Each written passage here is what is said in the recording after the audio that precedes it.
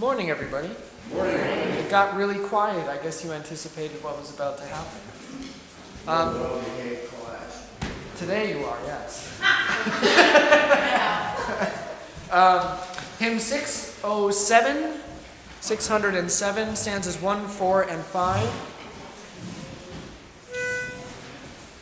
From depths of woe I cry to thee, in trial and tribulation. Bend down thy gracious ear to me, Lord, hear my supplication. If thou rememberest every sin, who then could heaven ever win, or stand before thy presence?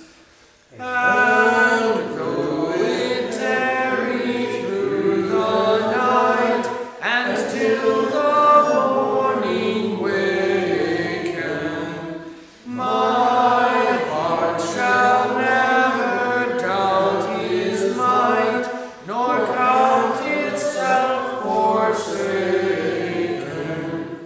O Israel, trust in God your Lord, born of the Spirit and the Word. Now wait for his appearing. Though great are sins, yet greater still is God's abundant favor. His hand of mercy never will abandon us nor waver. Our shepherd good and true is he, who will at last his Israel free from all their sin and sorrows. Let us pray. O Lord Jesus Christ, Son of the living God, have mercy upon us sinners. Amen. Again we pray, O Lord, mercifully hear our prayers, and having set us free from the bonds of our sins, deliver us from every evil. Through Jesus Christ, your Son, our Lord, who lives and reigns with you and the Holy Spirit, one God, now and forever. Amen. Okay, the verse of the week from Psalm 51. Let's speak this together. Behold, I was brought forth in iniquity, and in sin my mother conceived. Okay. I was brought forth in iniquity. Brought forth means that you enter into the world as a sinner. But not only that, and above, in sin my mother conceived me. Not only do you enter the world as a sinner, but you are in the womb as a sinner. Why is it that you are brought forth in iniquity and conceived in sin? Because pardon me? Parents are sinful. Okay, your parents are sinful, that's good, and you say something, but you don't realize what you've said. Well, they inherit sin just like we. Which parents are sinful? Oh, Adam and Eve. Adam and Eve. Yes, your parents are sinful, and that means two things. Yes, your mother and your father of flesh and blood are sinful because they too were conceived and born in sin. But your true parents, your first parents, Adam and Eve, are sinners. And in the flesh of Adam, which is the flesh that you all bear, the sin of Adam remains. In one man, all mankind has fallen. So as Adam falls, so too are you brought into the world already having fallen like your father. You are inbred. Or rather, your sin is inbred. So you talk about who the old Adam is. Well, he's sort of an inbred character. Your sin is inbred and it dwells within. Okay? Let's speak this again together. Behold, I will draw forth in iniquity, and in sin mine mother conceived me. Yes, good. What is the fifth petition of the Lord's Prayer? And forgive us our trespasses, as we forgive those who trespass against us. What does this mean? We pray in this petition that our Father in heaven would not look at our sins or deny our prayer because of them. We are neither worthy of the things for which we pray, nor have we deserved them. But we ask that these be given all to us by grace. For we daily sin much, and surely deserve nothing but punishment. So we too will sincerely forgive and gladly do good to those who sin against us. There's a lot to talk about here. The first thing that I want to point out to you is that when you pray the Lord's Prayer, you pray, forgive us our trespasses as we forgive. And Luther highlights this in saying, so we too will forgive. And not only that, but will sincerely forgive. So it isn't like when you're growing up and you're kids and your parents tell you, apologize to your brother or apologize to your sister, and you go, sorry. That's insincere because you don't want to apologize and you don't think you need to. But you, according to the fifth petition of the Lord's Prayer, will sincerely, from the bottom of your heart, forgive all who trespass against you because you have received forgiveness. It's like the parable of the wicked servant who is forgiven his massive debt and then goes out to the courtyard and shakes down his fellow servant for a pittance. And the master says, as I had mercy on you, should you not also have had mercy? To receive mercy means that you also give mercy. That's the natural flow of faith. To receive is also to give. To receive love is to give love. To receive forgiveness is to give forgiveness because you follow Jesus. Okay? The other thing is this. You pray that God would not look at your sins, but also that he wouldn't deny your prayer. That he wouldn't look at you for who you are. That's the thing in Christianity. You never want God to look at you for who you are, because if God looks at you for who you are in trouble. Instead, you want God to look at you according to who you are made to be in Christ. So that when he looks at you, he doesn't see you for who you are, but he sees you for who Christ has made you to be. That he doesn't look at you and see Bill the sinner, but Jesus Christ my son.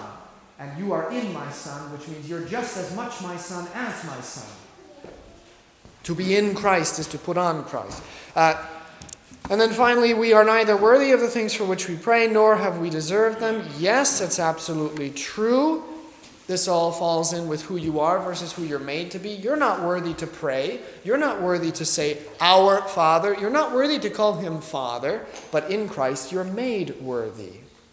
Christ makes you worthy. Christ makes you of such that the Lord is joyfully able to interact with you, to hear your prayers, to answer your prayers, to forgive your sins.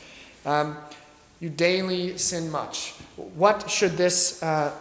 Lastly, what should this bring to mind? Daily sin much. Daily repentance. Yes. What part of the catechism do you hear that?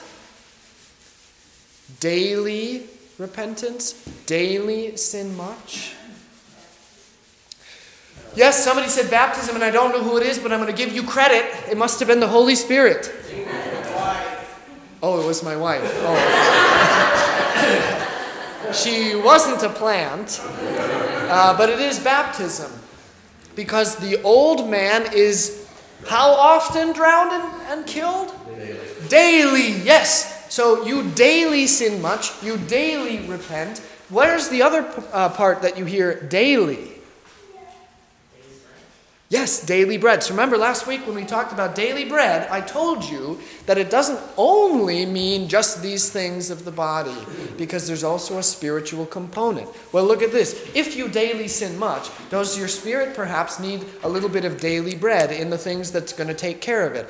Repentance, daily absolution, trust in the forgiveness of sins, a little bit of Jesus every day. Okay? What's good for the body is good for the soul. What's good for the soul is good for the body. Soul and the body are together. Daily sin much, daily need forgiveness. And then you daily give forgiveness. Questions? A point. Yes. I had an English teacher that would like to use this passage because what little I remember about English was one point, and that was the difference between shall and will.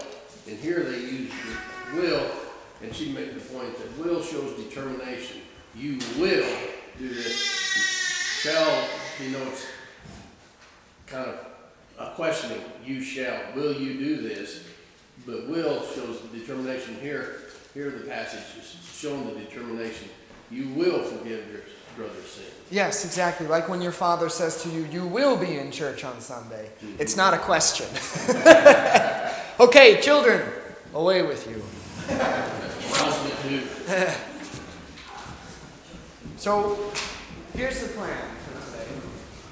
I want to finish up this whole introduction to the piety traditions of Lent so that not next week's a hymn Sunday, but the week after that we can start diving into the things that we do and talk about why we do them and where they come from and what everything means. And we're going to have a lot of fun doing that. So we need to finish up this talk about piety versus pietism and what it means and where it all comes from. But before we do that, I want to talk a little bit about the Old Testament reading for today. And the reason I want to talk about it now is because I'm so excited with the discovery as I was going through the text this week. And it was something that couldn't make it into the sermon just because you can only really focus on one little tiny bit in a sermon. And this just didn't make the cut. But I want to tell you now so that you know what to look for when you're hearing the readings. And in fact, why don't we just turn there really quickly? It's 1 Samuel.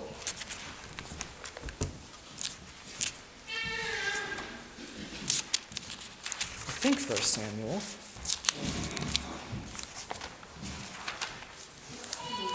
Yes, 1 Samuel 16, 1 to 13. Yeah, David is anointed king. 1 Samuel 16, 1 through 13. I just want to read you a little bit of this. Let's go, starting at the end of verse 5 into verse 6. Then he, that is Samuel, consecrated Jesse and his sons and invited them to the sacrifice. So it was when they came that he looked at Eliab and said, surely the Lord's anointed is before him. But the Lord said to Samuel, do not look at his appearance or at his physical stature, because I have refused him.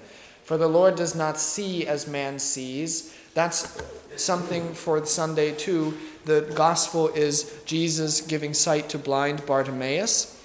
There's a lot of talk about seeing. The Lord does not see as man sees. Keep that in your head as you enter into the sanctuary for the readings. For man looks at the outward appearance, but the Lord looks at the heart. So Jesse called Abinadab and made him pass before Samuel. And he said, neither has the Lord chosen this one. Then Jesse made Shammah pass by, and he said, neither has the Lord chosen this one. Thus Jesse made 7 of his sons pass before Samuel. And Samuel said to Jesse, the Lord has not chosen these. And Samuel said to Jesse, are all the young men here? Then he, that is Jesse, said, there remains yet the youngest, and there he is keeping the sheep. That's where we're going to stop. Because there's something really, really, really, really cool and something really, really important about the sons that pass by. How many sons pass by? 7. Yes. But how many sons remain? 1, which means how many sons total? 8. Which means David is the which son? 8. The 8th son. Now we talk a lot about the number 7 being an important number. And it is an important number. God rested on the seventh day. The seventh day is the Sabbath. The seventh day is the day that you come here and Jesus gives you a little bit of rest. He brings you the picnic basket and feeds you a little bit of supper, dusts you off and gets you ready to keep on trucking. But the number 8 is also just as important as the number 7, and perhaps even more so. Go into the sanctuary and count the number of sides on the baptismal font if you've never done it. How many sides are there? 8. That's not accidental. 8 sides on the baptismal font is very much intentional, because the 8th day is the day of the resurrection. The 8th day is the day of new life, of new birth. So Jesus in the flesh is the 8th day. Jesus rises on the 3rd day, which is also the 8th day. Baptism is an entrance into the 8th day, the day of resurrection and new life. So, when you look at this in Samuel and see that there are 7 sons, yes, 7's a great number, but there's still one left. And that 8th son is the one who's going to be the king. He is the one who is going to be anointed. What does Messiah mean? Do you remember? The anointed one. David is anointed. Here comes Jesus, the Messiah, who is the anointed one. David is the 8th son.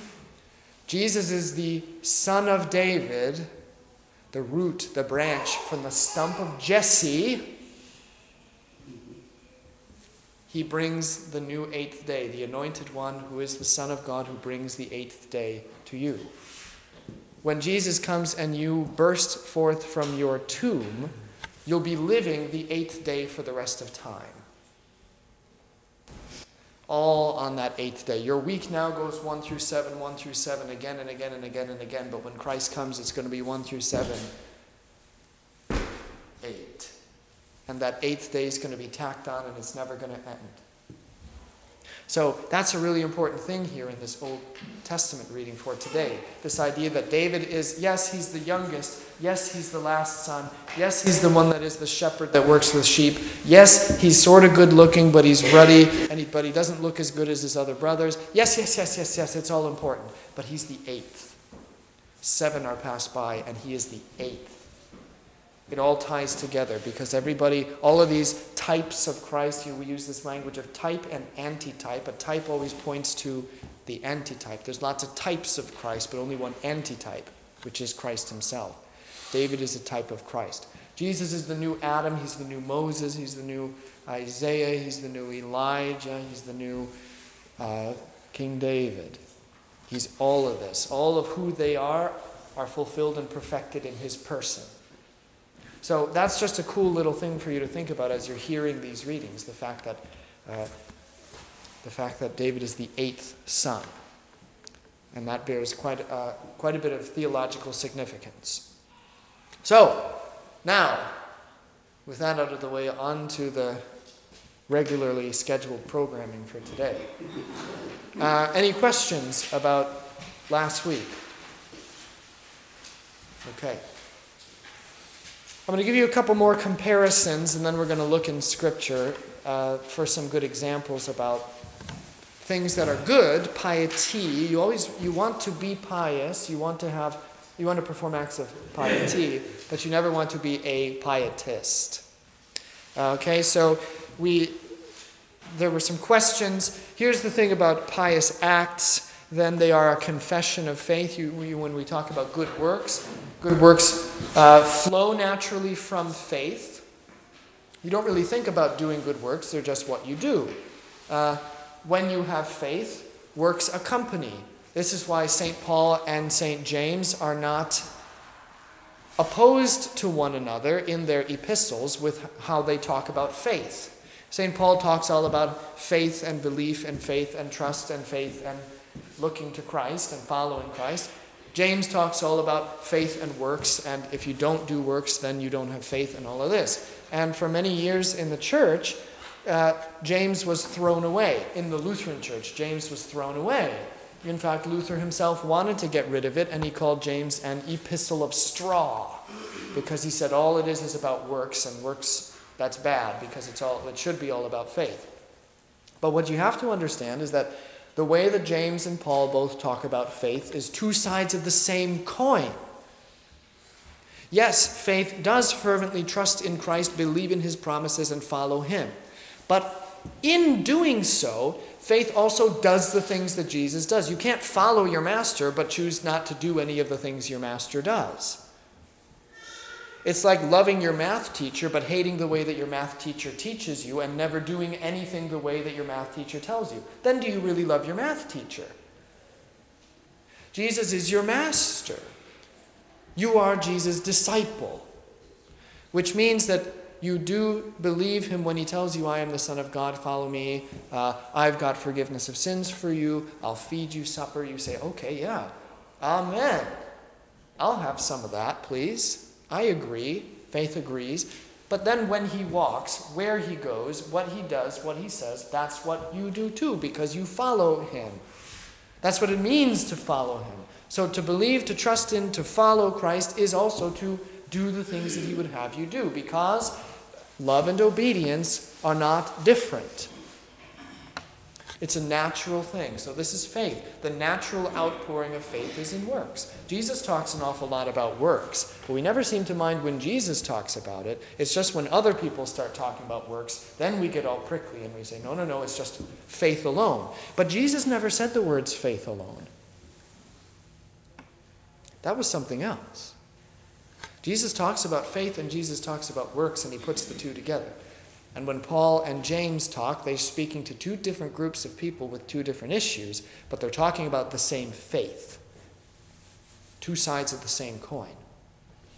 So, acts of piety then, like good works, are confessions of faith. In thought, in word, and in deed. Now the flip side of that is that when you remember that pietism is more of a mandated holiness of living. When it's thrust upon you, when it's dictatorial in nature, that's when it starts to become a problem. So it's an attempted confession, not necessarily of faith, but of holiness. You want to show that you're holy. And how do you show that you're holy? I do these things. I'm supposed to do them. I have to do them. So, I'm going to do them just so that people can see that I am holy. Okay. But I think that maybe your priorities aren't in the right place if that's your motivation for doing good works. If that's your motivation for performing acts of piety. Like, why do you reverence the altar when you enter into the chancel and when you cross the face of the altar? Is it because you have to do it? Because the Lutheran Church says, doggone it, if you don't reverence that altar, you're out! It's because of what it represents. Okay, what it represents, what it is. This is when I explain it to the kids. Listen, the faith doesn't have to be complicated. The problem with theologians, pastors are included, is that they try to make theology way harder than it has to be. They make the faith so much more difficult. And you've got all of these big, long Latin words, and you talk about all these dense theological concepts, like the theologians of the Reformation era who sat around thinking, how many angels do you think could fit on the head of a pin? Let's talk about that.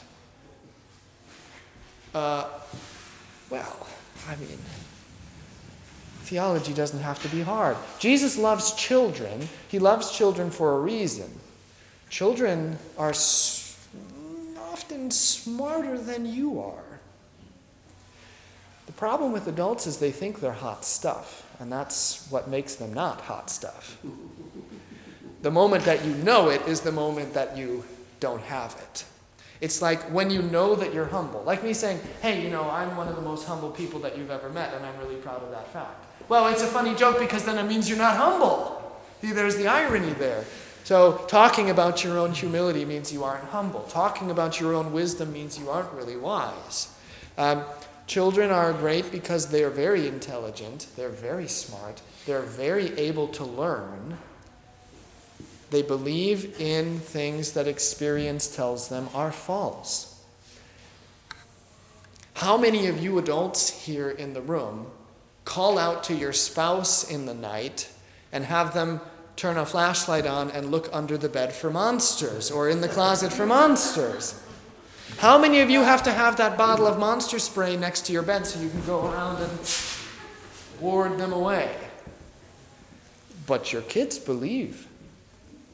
The children believe that there could be a monster under that bed, that there could be a monster in that closet, that the things that even though they've never seen a monster, they wouldn't know what a monster looked like, even though every ounce of reason and wisdom and intelligence and knowledge and experience that you have screams, there's no such thing as monsters. Your kids still believe in monsters. Children are willing to believe in and accept mysteries. That's a really, really fantastic quality, and it's one that adults do not have. Because we think about everything. Well, now, how can it be the body and the blood? Let's talk about this. John Calvin. And the kids go, it's the body and the blood. So be a child. When Jesus says something, just say, okay, I don't know how it is, but Jesus says it is, so I'm going to do what Jesus says. He knows better than I do anyway. He knows a lot better than you do. And I'm sorry to say this, but Jesus is a lot smarter than you are too.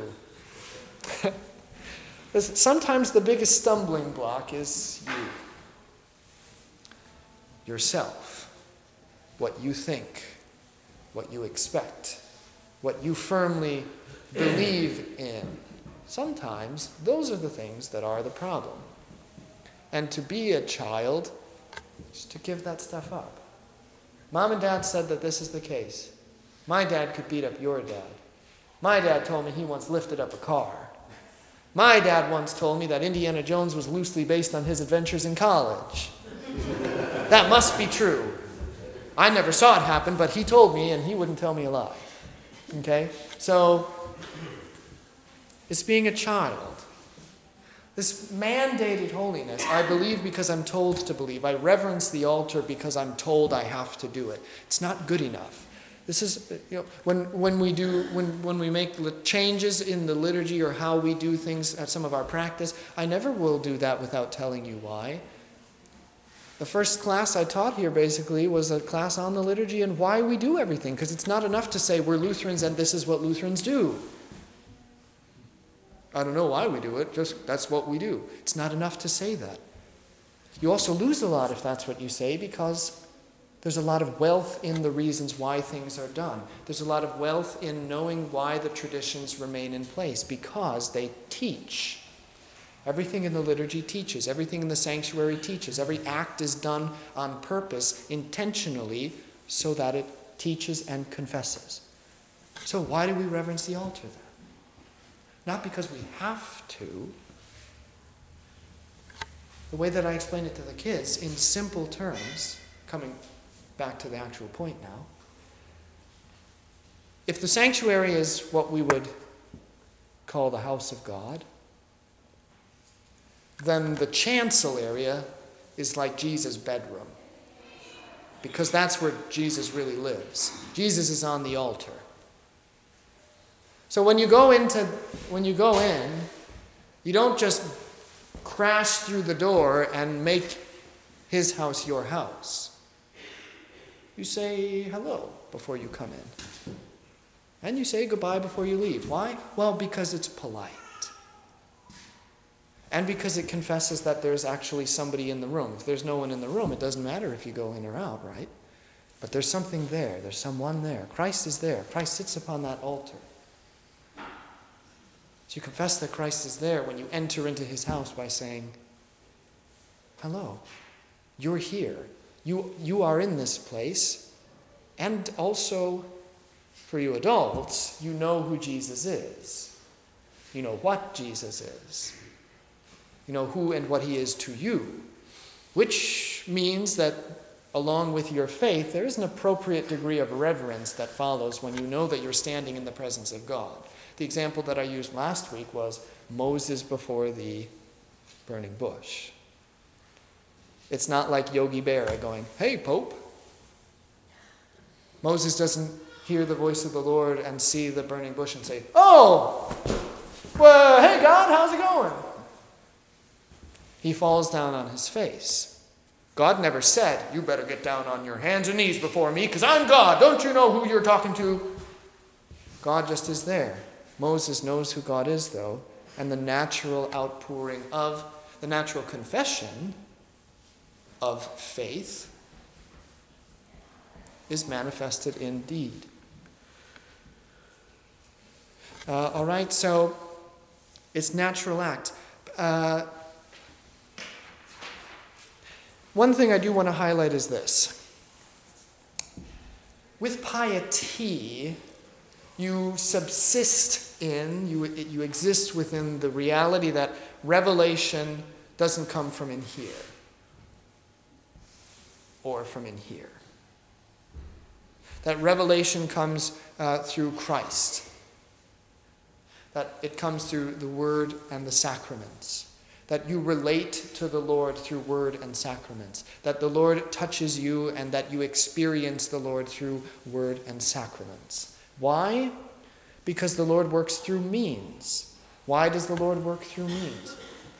Couldn't tell you. Other than because he has chosen to do it. The Lord has said, this is how I'm going to interact with you. And we say, okay, then this is how you're going to interact with us. Now, the converse, the flip side to that is that revelation will come through personal experience, feelings. Now, this is why I say I don't care about your feelings. I don't mean that to say that I am intentionally going to find every single button that annoys you or upsets you and then go through the service or prepare a sermon like a child in an elevator, making sure that I click every single one of those buttons so that everybody's mad at me when the service is done. It's not what it means. What it means is, if you come out of church and you say, I don't really feel like Jesus was there today, I'm going to tell you I don't care. I don't care if you feel like God is there. I don't care if you feel like you've been forgiven. I don't care if you feel the moving of the Holy Spirit. Because I know that God is there because he has promised to be there. Because he never tells a lie. I know that he's there because he's in the means. He's in the water. He's in the body and the blood. He's in the word of absolution. His word is being preached, and where his word is, there he is. His Spirit is there, breathing the word. I don't care if you feel like you're forgiven. The word speaks realities. When Jesus says, you are forgiven, you are forgiven. Because he says so and he makes it so. So if you don't care, how come you go visit people who don't attend regularly? I care about my people. I'm not saying I don't care about my people. And I'm not saying that I don't care about your feelings in the sense that I want to upset you. But we're not going to have a competition of playground insults and I don't care about hurting your feelings. It's not that. It's I don't care about whatever your internal movements are that will determine whether or not you think God was there talking to you or giving you gifts or anything like that. So if I absolve you and the first thing you say is, well, I don't think I'm forgiven because I don't feel like I'm forgiven, that's what I don't care. I don't care if you feel like you're forgiven. What does it feel like to be forgiven? Tell me, what does God feel like?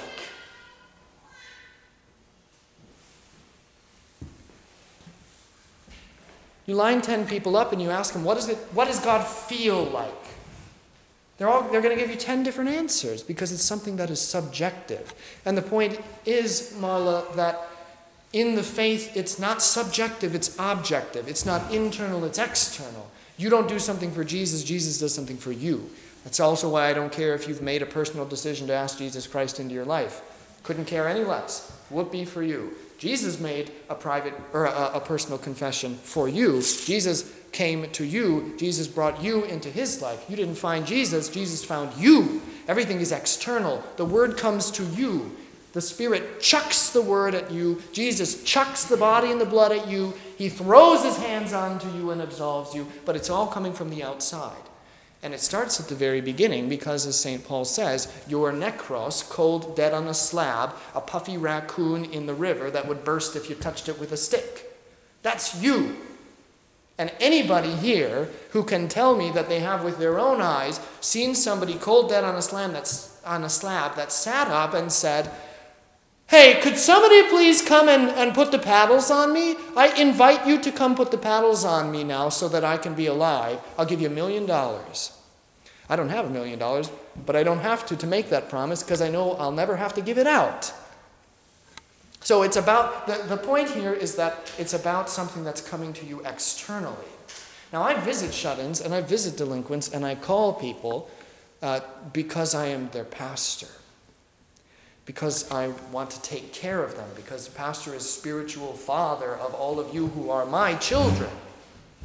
It doesn't matter if you're older than I am, you're my children. And I want to take care of you. If you don't see your kids in a really long time, do you call them and see how they're doing? I know that my mother does. If I don't talk to her in a while, I get a phone call just to check in. Just thinking about you, seeing how you're doing. That's what I do. If I don't see people, especially here where, it's almost like missing meals. You miss one meal and I think, okay, well, it's not good for you. You miss 2 meals and I say, something's up. You miss 3 meals and I say, okay, you're going to starve pretty soon here. And then I go and I bring you food and check in with you to make sure that you're okay. So I care about my people, and I care about my people. I care about making sure that my people get what they need to live and that they are receiving all of the things that are good for them. If they're not here and if I don't see them, then I go to where they are and I bring the good things to them because I want to make sure that they're having the good gifts. But even when I go out to visit somebody, if they say, well, I don't feel like this is the body and blood of Jesus, I mean, you be me. Everyone's favorite game. What do you do when you go and you commune somebody or you absolve them and they say, I don't believe that I was absolved, or I don't believe that this is the body and blood, and you say, why? Because it doesn't feel like it. I didn't feel like I was forgiven, so your forgiveness can't be the Lord's forgiveness. What do you say? Do you see where I'm coming from with this? Does that... I just can't see you saying, well, I don't care. I just don't understand that. I don't get that. I don't care that you don't feel like Jesus forgave you. Because if your big hang-up is that you don't feel like Jesus forgave you, that's a you problem. And you better believe that if I hear that, I'm going to take a big hammer and chisel and try to work on that you problem until the light shines forth and you realize forgiveness isn't determined by whether or not I feel like I'm forgiven. It's a gift that Christ has given me, and it happens regardless of whether I feel that it happened. I mean, I'm not going to be so callous as to say it like this. Well, get over it. You stink. Believe harder. I wouldn't say it like that. But I'm also not going to say, oh, you don't feel like Jesus forgave you? Oh, well, sometimes it does that. Sometimes it just doesn't take. I'm also not going to affirm their feelings. Yeah, in that understanding of feelings when we're talking about them. Again, I'm not going to go and say something offensive intentionally and then say, oh, your feelings are hurt? Well, I'm not going to apologize because I don't care about your feelings. That's not what I mean. I never want to hurt somebody's feelings. But when it comes down to the reality of what's happened, we'll do like this. The sky is not blue. The sky is actually flashing Technicolor rainbow. Convince me that it isn't.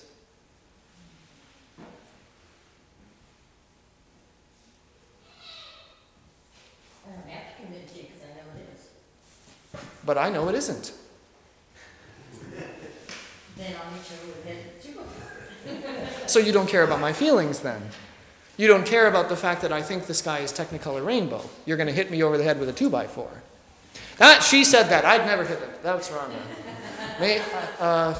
We'll see me after church. Okay, no, but I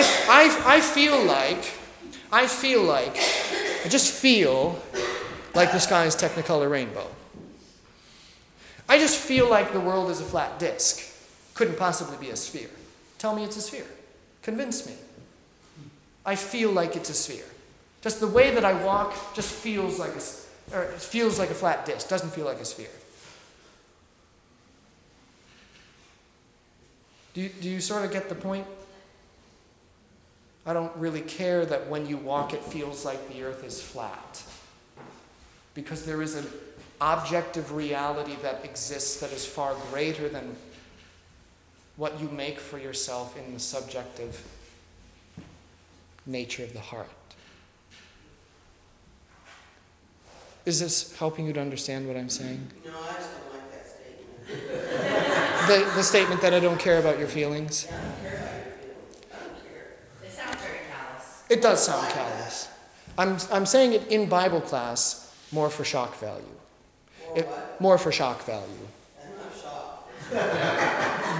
Then it accomplished its goal. But the point of that is to say that if I absolve somebody and they stand up and they say, well, I don't think it worked this time because I don't feel forgiven, then we have to sit down and have a talk about, well, okay, your absolution is not determined by what you feel. And if you don't feel like you're forgiven, then come back again and again and again and again and again until the words, you are forgiven, start to ring in your head to the point that you can't get them out, where you say, you know what? I am forgiven. Because your feeling of, you're making for yourself the idea that forgiveness is only effective if you feel like it's effective is dangerous. Bill. Let me take a shot at that. Recently, a friend of mine who has joined the Reformed Church said, I can tell you just to the minute when I came to faith. I was at a certain church service, at a certain point in the sermon, I came to faith. And that's what you're talking about, is that feeling.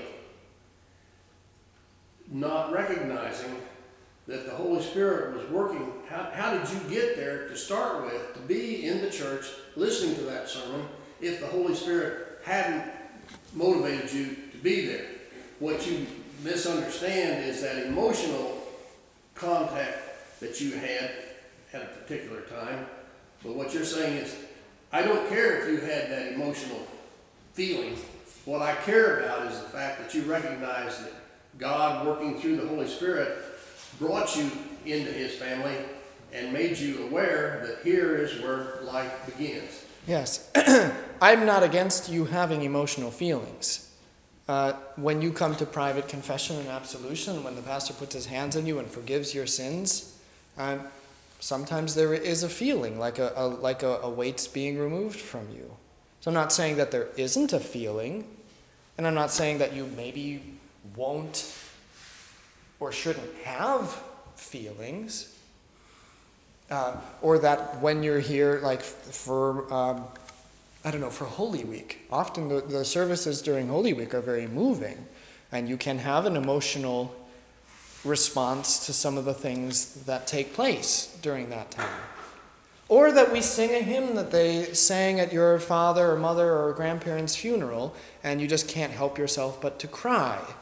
I'm not saying that I don't care about the fact that you have feelings, or that I don't care about the fact that you have memories that come back, or that there are feelings associated with something, or that you experience what you believe is the presence of God. What I am saying, though, is I dislike when what emotional experience you do have replaces the reality of what God has already said and done. So that when Jesus says, "This is my body and blood," it is his body and his blood. God feels like bread on your tongue and wine going down the back of your throat. God feels like water in a baptismal font. God feels like hands put on your head and words hitting your ears that are telling you that you're forgiven. God feels like the sign of the cross being put into your forehead. God feels like the smell of incense hitting your nose. God feels like the physical things that God has told you he is joined to and works through, because that's where God is. I'm not saying that you won't have emotional responses to things, because you will. I do. But what I'm saying is your emotional responses, your subjective feelings don't dictate the reality. You not feeling forgiven doesn't mean you weren't forgiven. So the reality of the fact that Jesus says you are forgiven is more important than whether you feel that you are forgiven. Is that more charitable? Is that more charitable than saying, I don't care about your feelings? Okay. Okay, I apologize for scandalizing you. See, this is how much I care about your feelings now. See? Rhonda. Well, I forgot what I was going to say because you hurt my feelings. Because you picked Bill before me and I had my hand up first. He had his hand up earlier. I see a lot from up front. No, I know you did. Instead of like hurt, I don't care, which we already got past it. Like you said earlier, it puts your radar goes on inside of you, thinking, hey, I need to talk to this person. You know, when they come up and they say, I don't feel like I got, you know, what I'm trying to say. Like Yeah. I feel like I felt anything, like I received forgiveness. Right. Then your radar goes on. Well, and this is Luther's cure to that. You don't feel forgiven? Okay. Well, then come back. And you walk away 10 minutes later and you don't feel forgiven? Well, then come back. I don't care how many times I have to sit there telling you you're forgiven. Eventually, the words are going to work on you and you're going to come to the reality that, you know what? I am forgiven. And I'll guarantee you that the moment that you accept that reality and you say, I am forgiven, then you will have a feeling. It'll be a feeling of joy and relief. So that's... I just need to make a note to self. When I'm on the way home and I tell Daryl, I got nothing out of the sermon, I never want to make that comment to you. You can tell me that. No, you can tell me that. No, here's the thing. I have an office as pastor, but the man who holds the office is still a man. The word that is preached in the sermon is the Word of God, and it is being used and carried by the Holy Spirit according to the office. But there is a man who studies and prays and types things into a laptop and then prints out papers and then puts them up there and looks at words. So if you don't get anything out of a sermon, I mean, I'm sorry that you hypothetically didn't get anything out of that sermon. But the reality is that because there is a man under the office, sometimes you won't get things out of a sermon. Sometimes pastor's going to preach a sermon that's not quite up to whatever standard he maybe had. Pastor's going to preach a bad sermon. Pastor's going to teach a bad Bible class. Pastor might screw up in the liturgy and turn the wrong way and knock over a flagon. Pastor might do all of those things, or put the wrong things up on the board, or put a typo into the bulletin, or something like that. I mean, I'll let you down if I haven't already, and I really wouldn't believe you if you told me I hadn't already let you down. I've been here too long not to have let anybody down. But Jesus will never give you a bad supper. Jesus will never harm you. Jesus will never let you down. The sermon might be just the worst nonsense you've ever heard in your life. And the hymns might all be the absolute dirgiest of dirges. Then nobody knows them. But Jesus won't ever disappoint you with the supper. And Jesus won't ever fail when he forgives your sins. So that's always the way to look at it. Yeah, I mean, if you say that you didn't get anything out of a sermon, well, that's okay. Not every sermon's going to be real high quality. That's what we strive for, but the reality is they're not all going to be that. But my comment is you're still being fed. It is the Word of God. You know, do you remember what you know, 2 days ago? You know, it still fed your body. Yeah. You know, The word is, see, yeah, it's because the word's an external thing. Whether you're listening actively or intently or just passively hearing, it's still going to work. It's still going to hit you, and the Spirit's still going to work on you. And if you find yourself listening to a sermon and going, well, I don't really like what he's saying, I don't want to pay attention to this anymore, that's okay. Read the little summary in the bulletin. Read what the readings are all about.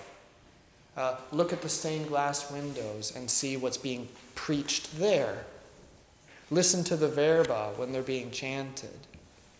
And trust that Jesus is never going to let you down. You're going to be fed.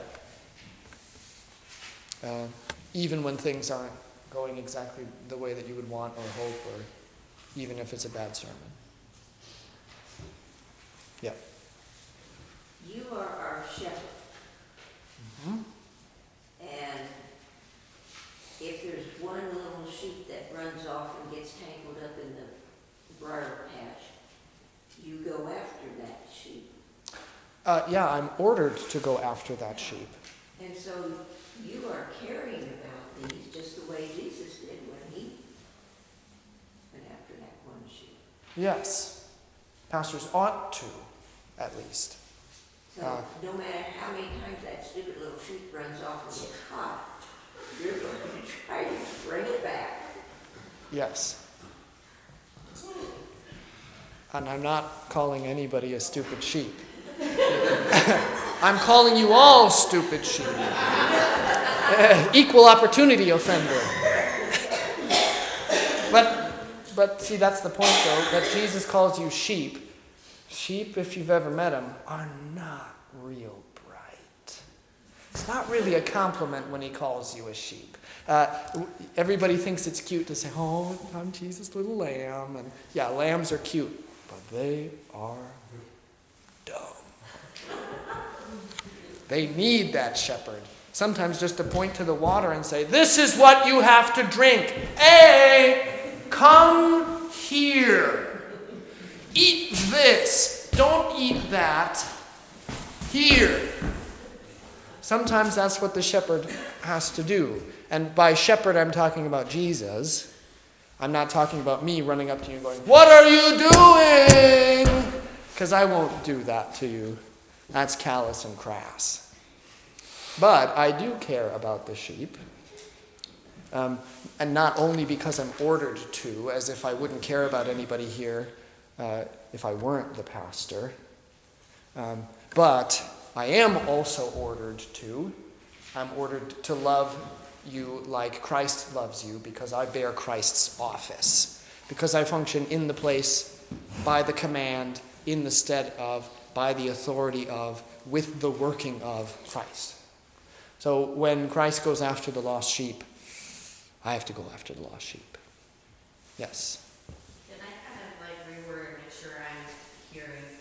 So basically, if I walk out of the church service and say, well, I just don't really feel like I got anything out of that service, you're going to say, well, I don't care if you feel like you got something out of the service because I know you did get something in that service. I wouldn't say it like that. Well, no, but And that's saying... what you're getting at when you're saying you don't care about our feelings. It's like, I don't care if you don't feel like you got something out of the service because I know you did get something out of the service because you did get Jesus and you did get forgiven, whether you feel like you got forgiven or not.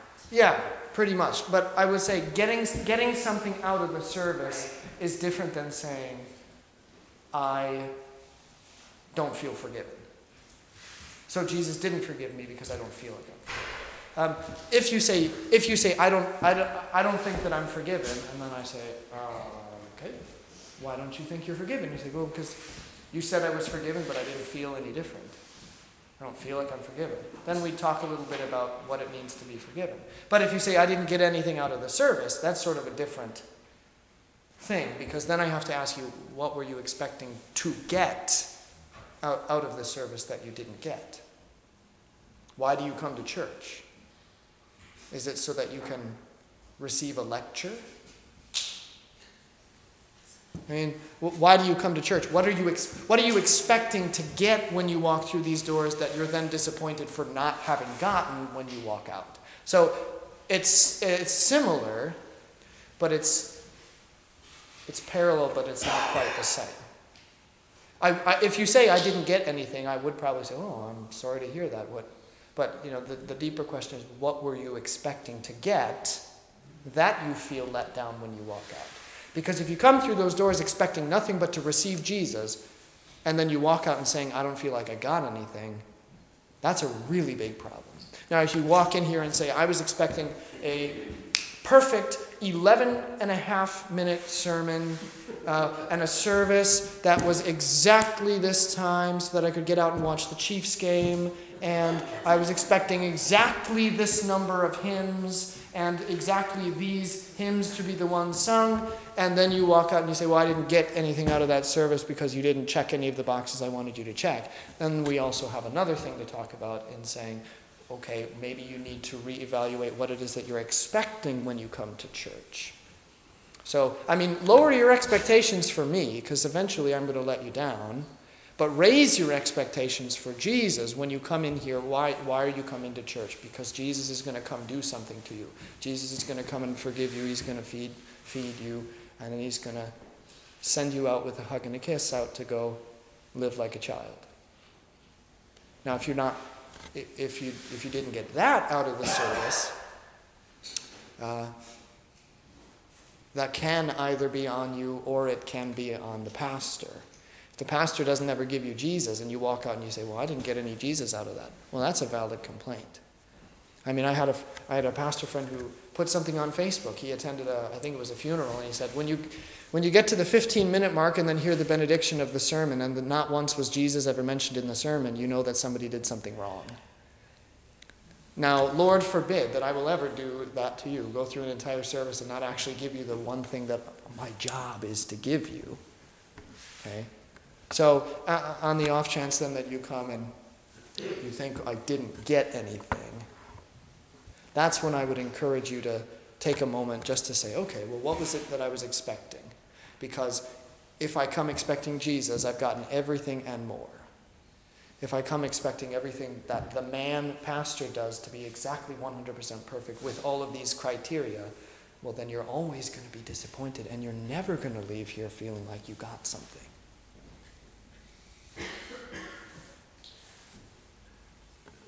A lot of people, going back to that, what they want to feel is emotion. And I just had this conversation not long ago with a person who said, I don't feel it. I don't feel anything. And I said, Pastor Lemke said, Church isn't entertainment. It's forgiveness of sins and instruction in righteousness. We're not going to have band music. We're not going to have bells and whistles. We're not going to things. It's instruction in righteousness and it's forgiveness of sins. And those things don't always ring an emotional bell like singing "Now Thank We All Our God" at the end of the service, or as Concordia did when they celebrated their 50th anniversary. All the previous pastors, 8 or 10 of them, came down that aisle, and we sang "Holy, Holy, Holy Lord God Almighty." Early in the morning, we rise. I can find it, but I can't. A beautiful hymn, very emotional. Mm-hmm. But that's still not what we should be looking for: forgiveness of sin and instruction in righteousness. But it was a very emotional minute. Oftentimes people go looking for that emotional high or entertainment, not instruction in righteousness. If emotion dictates reality, then it is not reality that you desire, but your emotion that you desire. And then the eyes of faith are not looking at the object of faith, they're looking at self. Emotions accompany and are informed by, but do not dictate, reality. Does that make sense? Yes. Emotions accompany and are informed by, but do not dictate reality. So you can come here and you can have an emotional experience, but your emotional experience doesn't tell you what reality is. Reality tells your emotions what they are. It's how you think about faith, ultimately. That's what it boils down to, or how you look at faith and how you look at the faith. Is it about you and what you think and what you feel, or is it about the reality of what Jesus thinks and what he does to you and what he says to you and what he says about you? So when you look at some of the televangelists and you listen, if you really stop and listen to what they say, they don't say anything. But it sounds really good and it makes you feel good. And it sort of pumps you up and you go, oh, that sounds really good. I like the way that sounds. But when you start to examine what it is that they're saying and doing, it's not a whole lot of substance. And it's pointing the eyes on what you feel. I like the sound of that. That makes me feel good. Instead of Jesus is going to forgive you, and if you feel like you're forgiven, great. If you don't feel like you're forgiven, well, that's okay. Jesus still forgave you. Jesus forgiving you and the assurance of forgiveness and the efficacy of forgiveness isn't determined by what you feel. The way you always tell us is the fact that God is a constant. We always know that he's going to forgive us. That's a constant. What he expects out of us is what we do in reaction to that forgiveness. We accept it, reject it, just don't care. Mm-hmm. If you don't do something, then that's on you. God wants you to do it, but he can't force you. You can't. God being omnipotent doesn't mean that God can do anything and that he chooses not to. Here's the action you got to do. I can't make you do it. You got to decide. Don't get that. Well,